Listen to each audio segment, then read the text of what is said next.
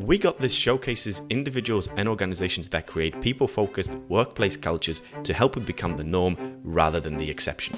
It's something that will require a mindset shift, and probably not something that any of us can do alone. But together, we got this. That was fun. I've really enjoyed, yet again, being on ProductBeats. I love talking to yourselves, all the people that listen to the show. It's been absolutely amazing. Love the after talk, and I thought it would be a good idea to get you onto my podcast so we can have an after talk for the show, because I'd love to get your views from people who are tuning in. Basically what we just done with Petra, I was a guest on the ProductBeats show, everything dedicated about product, and Petra is the product thinker, the kind of product host with Sol Pagoni and ProductBeats. Basically anything to do with product, if you got any questions, Petra is the person to ask. And on the show, which I'll link in the show notes somewhere that you can watch that talk, it was about building teams and the versatility that we need.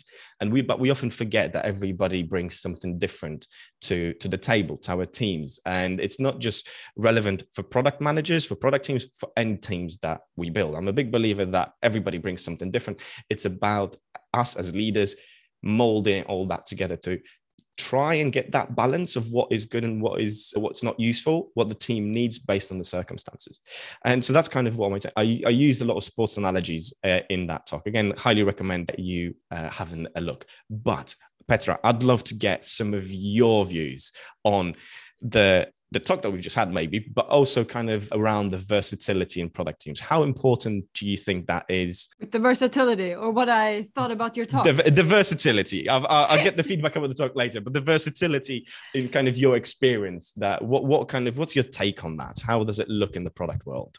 In the product world, I think so. We work a lot in big complex organization where we actually are building solutions. So there has to be like a big number of teams contributing to this solution. That's kind of our niche, high tech, B2B, and they tend to be big. So when we talk about team, I think there will be different teams. You want your majority of your work to be done by kind of like end-to-end team, where you have as few interfaces as possible and you can deliver value in these. But then there are going to be other teams, more complex teams, like maybe you work in the platform or in subdomains or something, where you are going to have to handle more interfaces than in the other teams. So I see that there are different types of teams, just to make it harder for you.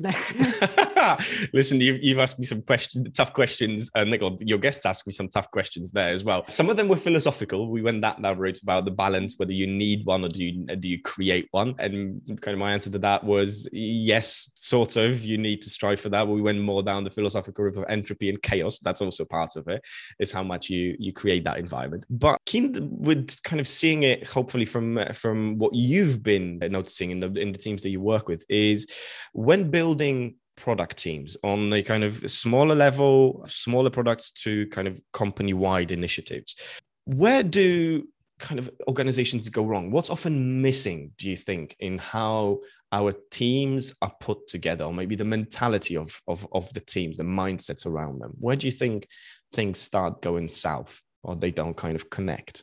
One thing actually that we see a lot, and that I also mentioned it already, that it is this interface thing, right? Because what's driving the complexity for teams are usually the number of interfaces that they have to manage to other parts of the organization or other teams. And so that's a big thing where companies can go, that they're actually creating these teams with too many interfaces. And then another thing, if we look inside the team, then what you do wrong when you're inside. And then we also touched on this in the ProductBeats, like a common mistake is this. You were talking about it like a salesperson who's the star seller, but really create a toxic environment, and not to deal with those early can actually ruin teams quite fast. And it can take a long time to rebuild because of, it takes time to build trust in people. So that's my two things then: interfaces and not dealing with people creating toxic environments.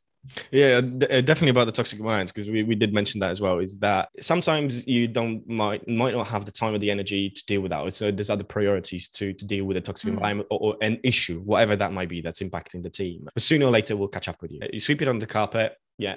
fine, okay, might be there. But the more you sweep stuff over, the bigger it's going to get, and you will trip over it sooner or later, right? And that's kind of the reality of it. So it's about tackling that. I actually often see that with startups, small organizations that have a great culture to begin with, but then as they expand, as they grow, as they scale, things start going south because more layers are introduced and people are further removed. The founders are further removed from what's going on, and that scaling is important to get that foundation right so that when you scale, you still have that, because that will often disappear, and that's kind of more difficult. So it's easier to address things on a smaller level, thinking big, rather than when you're big, addressing the fundamental levels, the fundamental things that you didn't put in motion. And I think that's kind of important.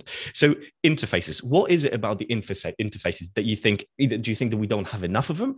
Is it the quality of the interfaces, that then maybe, I don't know, the process, and maybe they're too corporate, too stiff? What is it about them? What do you reckon? I really recommend this book then. It was also in the chat on the ProductBeats, but Team Topologies by Matt Skeleton. Mm-hmm. It's a great book talking about Conway's law, that your architecture is going to reflect your organization and vice versa. And I think this interface thing it's a very human thing. So how many humans can we relate to? How many of these relationships can we manage? And if you have a team with too many dependencies and too many interfaces, you can't build those relationships. And so again, I think it's a really human, it's more like how we are as humans. And then when you have these cross dependencies and all of this, you don't get enough out of it because you don't have that capacity as a human being. So I think it's that simple in a sense. That's the thing. A lot of this stuff is simple when we talk about it. Even some of the stuff that I've mentioned in the talk about general talk about, I often feel like I'm telling people how to suck eggs, so being very, very basic. Yeah. But but that's the thing. It's the basics that are so important, but we so often either neglect, ignore, forget about, or don't deal with, because they are, although they might be simple, they are a little bit difficult because, well, not a little bit, they are difficult because often you have to get in touch with some emotions, some feelings, some kind of difficult stuff for you to accept and share. Basically, that vulnerability that we also mentioned. And how often do you see? Because we've got obviously product teams, or we've got teams in general in organizations, and each team or each function of a team has potentially their different agenda and their different approach to how they do things. I often see there's a disconnect between that, how they do things, what they believe in, and that's kind of they're looking after their own world, which in a sense is good, but then that doesn't take into consideration how it fits in with the other teams. Have you noticed that as well? Yes, definitely. And for me, I like that though, that the teams are different, that they can find their own way, but then you really have to clearly define, the interaction points and what does this team have to produce for others. But I kind of like the idea that you set the teams free a bit. Because they are not all the same, because they're going to be different participants in the team. And that means that they need to work a bit differently. But don't you find that they often pull in different directions? Because if they're pulling in the same direction, I'm with you. I fully agree with that. But I often find that they actually pull in different directions. So they look after themselves, but in a slightly unhealthy, selfish way that is not taking other teams into consideration and causing that gap between the teams. What do you do then? How do you make them aligned so that they go in and pull in the same direction? They keep their identity as a team, but they take others into consideration. So that's something that often actually lands on the product manager then, because for me, it's about, and you talked about this when you're scaling up startups, that we're talking about the foundation. So we have to be very clear on what we are achieving, what are the goals or the strategy or the vision, or, where are we heading? And this you have to do every day, all the time, in everything you say, because it's so easy to just take a different route, go somewhere else. And it might not even be evil. It might just be that they're thinking that this is better. And maybe it is better if you only look at this team. But if you look at the bigger picture, it's going to go a little bit slower, etc. But we will deliver a much higher value if we do it together. But then you need to be there every day and, talk about that.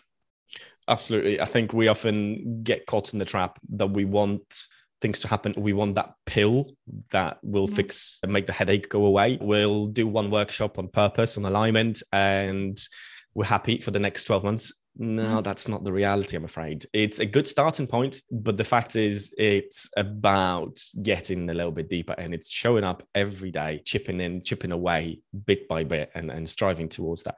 I just remembered the other talk that I did for you a few months ago. I think it was earlier this year, about the tough behaviors that we talked about, in terms of, we all have the easy to like behaviors like tolerance for failure, encouraging people to experiment, and so on and so forth. But those tend to be slogans that mean very, very little and actually not that productive. It's far more important to have them, but have a counterbalance. That if you've got a tolerance for failure, you've got potentially intolerance for not being kind of failure of incompetence. It's basically that. So people learn from what they do, and having that counterbalance to have these tougher discussions.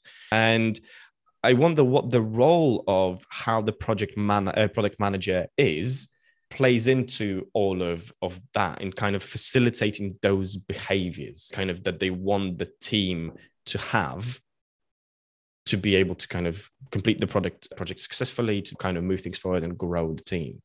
How, on the kind of soft skill side and that behavioral side, how do you see the role of the product manager? I think the role of the product manager is vital. And I'm going to quote my grandmother, which I do a lot, by the way. She's from Finland, and she grew up, in Karelen. It's on the border to Russia during the war. So, she's a tough woman. And she's always telling me, and she's always lecturing me on different things. Always, she's like 91 and she's still lecturing me. And anyway, she keeps telling me, Petra, the only person that you can ever change is yourself. And I think that's like, it's also simple, so stupid. Like, okay, of course, the only person I can change is myself. So if you need to change a team or the behavior, etc., you have to, act like that. You have to carry this message. You have to not tolerate or, let know. So there are no shortcuts. If you're a leader, and a product manager is always a leader, it's like an influential leader, very rarely a manager, you're going to need to start with yourself. And when we coach product managers, it's silly things like how you talk, how you phrase, what words are you using? They mean a lot more than you think. A lot more. If we're going to go from being, internal looking to be external and put the customer first, you in everything you say have to start with the customer, because it's like a transition, a journey. It's going to take time. You're going to have to be aware of all of these small things. I agree with your grandmother. For sure. Yeah. Listen, she's been around for long enough to still have the right to lecture you, and many people, for sure. But actually reminded me, I don't know who this quote is from. Is it Nelson Mandela or Gandhi?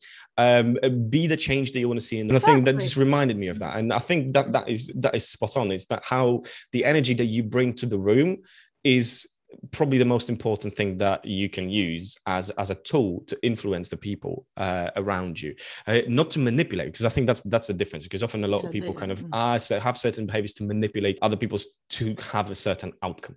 That's not the point. We're talking about honesty here, transparency, and being who you are to get the best out of people, because what gets the best out of you won't get the best out of other people. And I think that is equally important. The role of the product manager. So you mentioned that you give them tips on kind of how you communicate, the signals that they send, and so on and so forth. Product managers often don't have people directly reporting to them.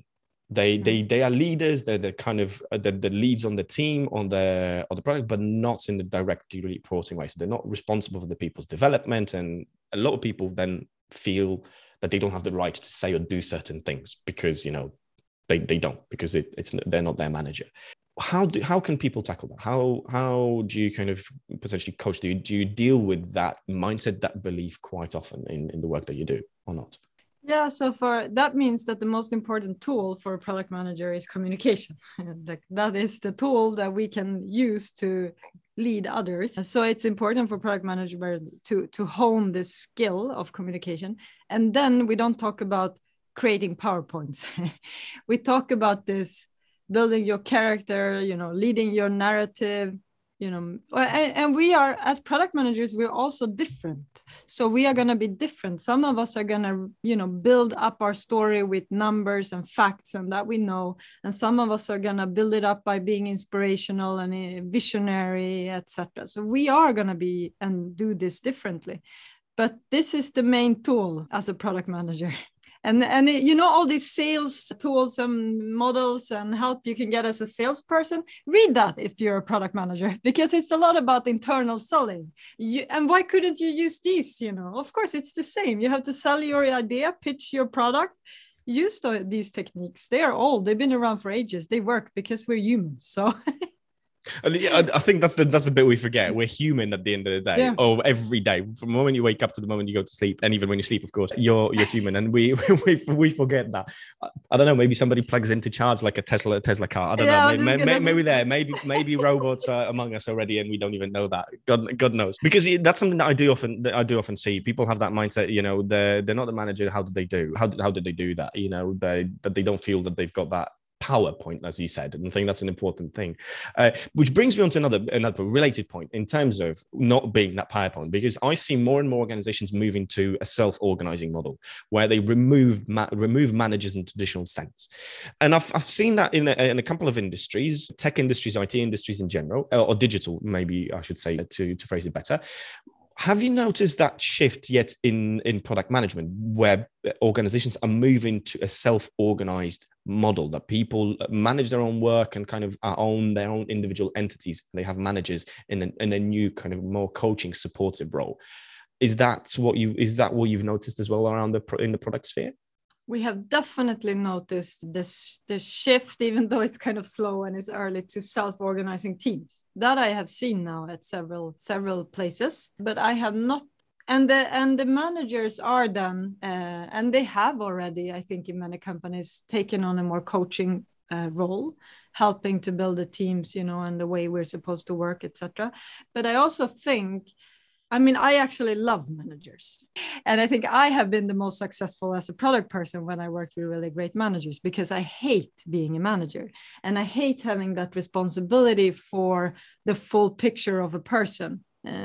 So that, how do they have it at home? Do they have alcohol problems? Are they going to be burned out? There are a lot of aspects that a good manager is dealing with that I, as a product person, don't have to. And I don't want to. So I think, I don't know how it's working then. Who's going to take that responsibility if the managers are out? This comes back to strength-based psychology. You work with your strengths, what you're good at, and you recognize what you're good at and what you maybe not so good at, at the very least, what you don't enjoy doing. I think that's an important realization for a lot of people, to be able to find themselves better in that workplace, because we talk about organizations and how the organization needs to create a better environment. Yes, but I think it's half the job. You need to meet in the middle. It's not that it's all the organization that they need to do all the heavy lifting. No, it's the individuals that need to put in the shift as well. That's really, really important. But do you think that self-organizing model, that self-organizing teams, is something that will work for product teams? And is the product manager then that person who is that glue, is that person in the middle holding all together, taking on that coaching supportive role, and not a to-do list manager? I have seen this now in different. So actually, the first time I saw this was on YouTube about a Swedish bank who did this transformation, and they did it using self-organizing teams. And what they did is they assigned product owners or product managers, I don't remember, but they had like a product person, and this product person was then responsible for a product that they had to pitch. And then the teams or people were signing up to be part of their team. So they had the product in place and the product person, and then the rest were like signing up. I want to work on this. And that's kind of what you hear that Spotify tried to do as well. So then there was really the product person who was responsible for selling, pitching their product to make sure that we could build a team around it. And they had like a gallery, because they were doing this all at once. So they didn't do all at once. They started with like 4 products or something like that. And then they had a gallery where they put up these 4 where they were pitching them. And I don't think they actually knew who was the product person, because they wanted to have it not people I don't know if that's right or wrong, but so they were kind of pitching their product ideas, and then people were just putting their names on post-its. This is the team that I want to sign up for. But then we did this, I've been part of doing this at another company as well. And then it was done the other way around, actually, because then they got bigger responsibility, more products with the same number of people. And they were like, okay, we're going to have to redo this. So instead of having product teams as they had like one product team for one product, they now had more products than teams. So they decided we're going to instead use end-to-end teams. So we're going to create end-to-end teams who can work in any of these products, and we want them to be at the same level. That's kind of a decision they took. We want them to be the same level. So not one team that is more experts than the other. And then they actually let the manager run the whole process. So then it was the manager who was running the process of, anchoring this with the people. We're going to do self-organizing team. Don't be terrified. This is going to happen, and actually running the workshops and making sure that after the teams were organized, meeting with everyone, coaching them, catching them in this and holding them a little bit in the journey. So I was truly amazed by this manager. She did a fantastic job. And the product manager for these products, he was scared, but he was not involved in the creation of the end-to-end teams. So it can work, and I'm glad to hear that, because I've come across it a number of times now. I've had a guest on this podcast, Luca Kite from Redico, a digital SEO agency in the UK.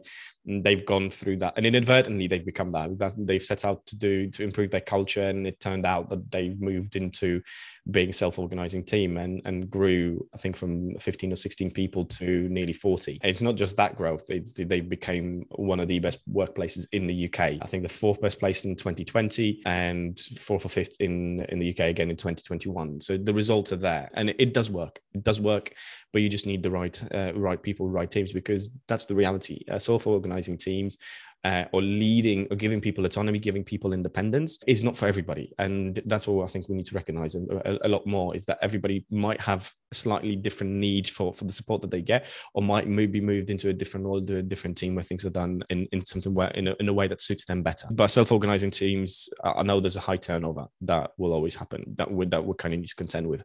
But for the long term, that's kind of where it's useful. Petra, it's been an absolute joy having a chat with you. I didn't ask you my first usual question that I always start with all my guests, but I'll ask it now. And that is a bit more personal. I use it as an icebreaker, and that is to find out what you wanted to be when you grew up, when you were little. What was that dream job that you really wanted to do when you grew up? That's so funny, because I get this question and I don't remember what I wanted to be when I grew up. I only remember this when I was in high school. So I was pretty old, like 15 or something. I was doing an intern at like a big Swedish clothes company on the floor, selling clothes. And that was the worst job I ever had. I hated that job so badly, because you had like they were like selling winter clothes. The kids were screaming, the parents were stressed, the other people working there, no one wanted to work there. It was like a horrible place. And I was just like, I'm never ever in my entire life going to work here. So that I know where I don't want to work. And I have a very strong, I remember I wrote an essay about it. We had to do it. And I was like so furious when I wrote this essay. It was like a lot of anger. And I got an A on the essay because it was so emotional. So you really, that's when the best writing comes out, is when you share really kind of pour what's going on in your head. Sometimes it's difficult to phrase, but it's raw, it's human, it's real, right? When you try and edit it, it doesn't come out the same way. I'm glad you've discovered that, because knowing what we want is often about knowing what we don't want. That's something that is also important. And I'm completely with you. One of the reasons I asked this question is because I find I'm in a similar position. It took me a while to remember what I wanted to be when I was little, and I just reached out to my family, my parents, my sister, and it kind of came back to me. And obviously, as a boy, the traditional fireman with a fire truck, putting out fires, and policeman. That's the traditional. Apparently, the fire truck was a big thing. But the other thing that at one point happened was that I wanted to have a stand on a food market selling things, which it's quite interesting, because I do have that entrepreneurial mindset, that spirit kind of, I want to, build stuff and share with other people, give it to other people. And that's kind of always been part of the career that I've had. So it's an interesting journey. And what I like about this question is makes people think and make that connection between what they wanted to be and what they are now. And more often than not, there is a connection, not a direct one. Hardly ever do people do exactly that thing, but there is the reason why they wanted to do that. Help people, be around people, or things like that. It transfers to building teams, to being heads of people and culture departments, and so on and so forth. That kind of service attitude. And it's quite delivering joy to people. I think one of my favorite ones, I had 2 guests in a row who said that they wanted to be ice cream truck drivers. And I went, amazing. And when we picked it apart, it boiled down to the fact that they genuinely love to spread joy and make people happy. And that's what ice creams do. Yeah. When people have ice cream, usually a sunny, gorgeous day, people are in good spirits, good moods, and they've got an ice cream. And I think that's that connection. Anything that you've got going on in the next couple of months, any projects, anything exciting that you're working on, and where people could potentially follow that and learn from the work that you do? We do a lot of exciting things, actually. So we have a very busy fall. I think for me, one of the most exciting things coming up soon, is actually I'm going to be the keynote speaker at the Design and Verification Conference on System on Chip. And this is kind of my background. So it's like going back to my roots, because I have a PhD in electronic system design and I worked at these companies, and it's these companies, it's my old world that is I'm going back into my old world. And that's, it's so funny, actually. I really look forward to that. Amazing. When is that, and where people can potentially find out more, register to listen to that? It's 26 and 27 of October. It's called DVCon, the Design Verification Conference. It's usually in Munich, but because of Corona now, then it's going to be digital, which means that more people can join. And it's going to be a lot about research and insights in system on chip design. Brilliant. Well, I'll get the link off you in a little while, and we'll include in the show notes for people to register. I think it's going to be amazing, and it's useful to go back to the roots, to see how things have changed and potentially how far we've come from where we used to be, and maybe what else we can learn or revisit in that. I think it's amazing. So listen, thank you very much for coming on to the after talk. Thank you for having me on your show today, and we'll include the links to all those talks in the show notes as well, so for people who can check that out, as well as the resources that we will share there. Petra, thank you very much. It was great having you. Thank you, Lech. It was great being on your podcast. It's me again. Just one more thing before you take off. Head over to human.pm/we got this. That's all one word, where you can find this and previous episodes' show notes, suggest a guest or topic, ask a question, or join a community of other listeners. Until next time.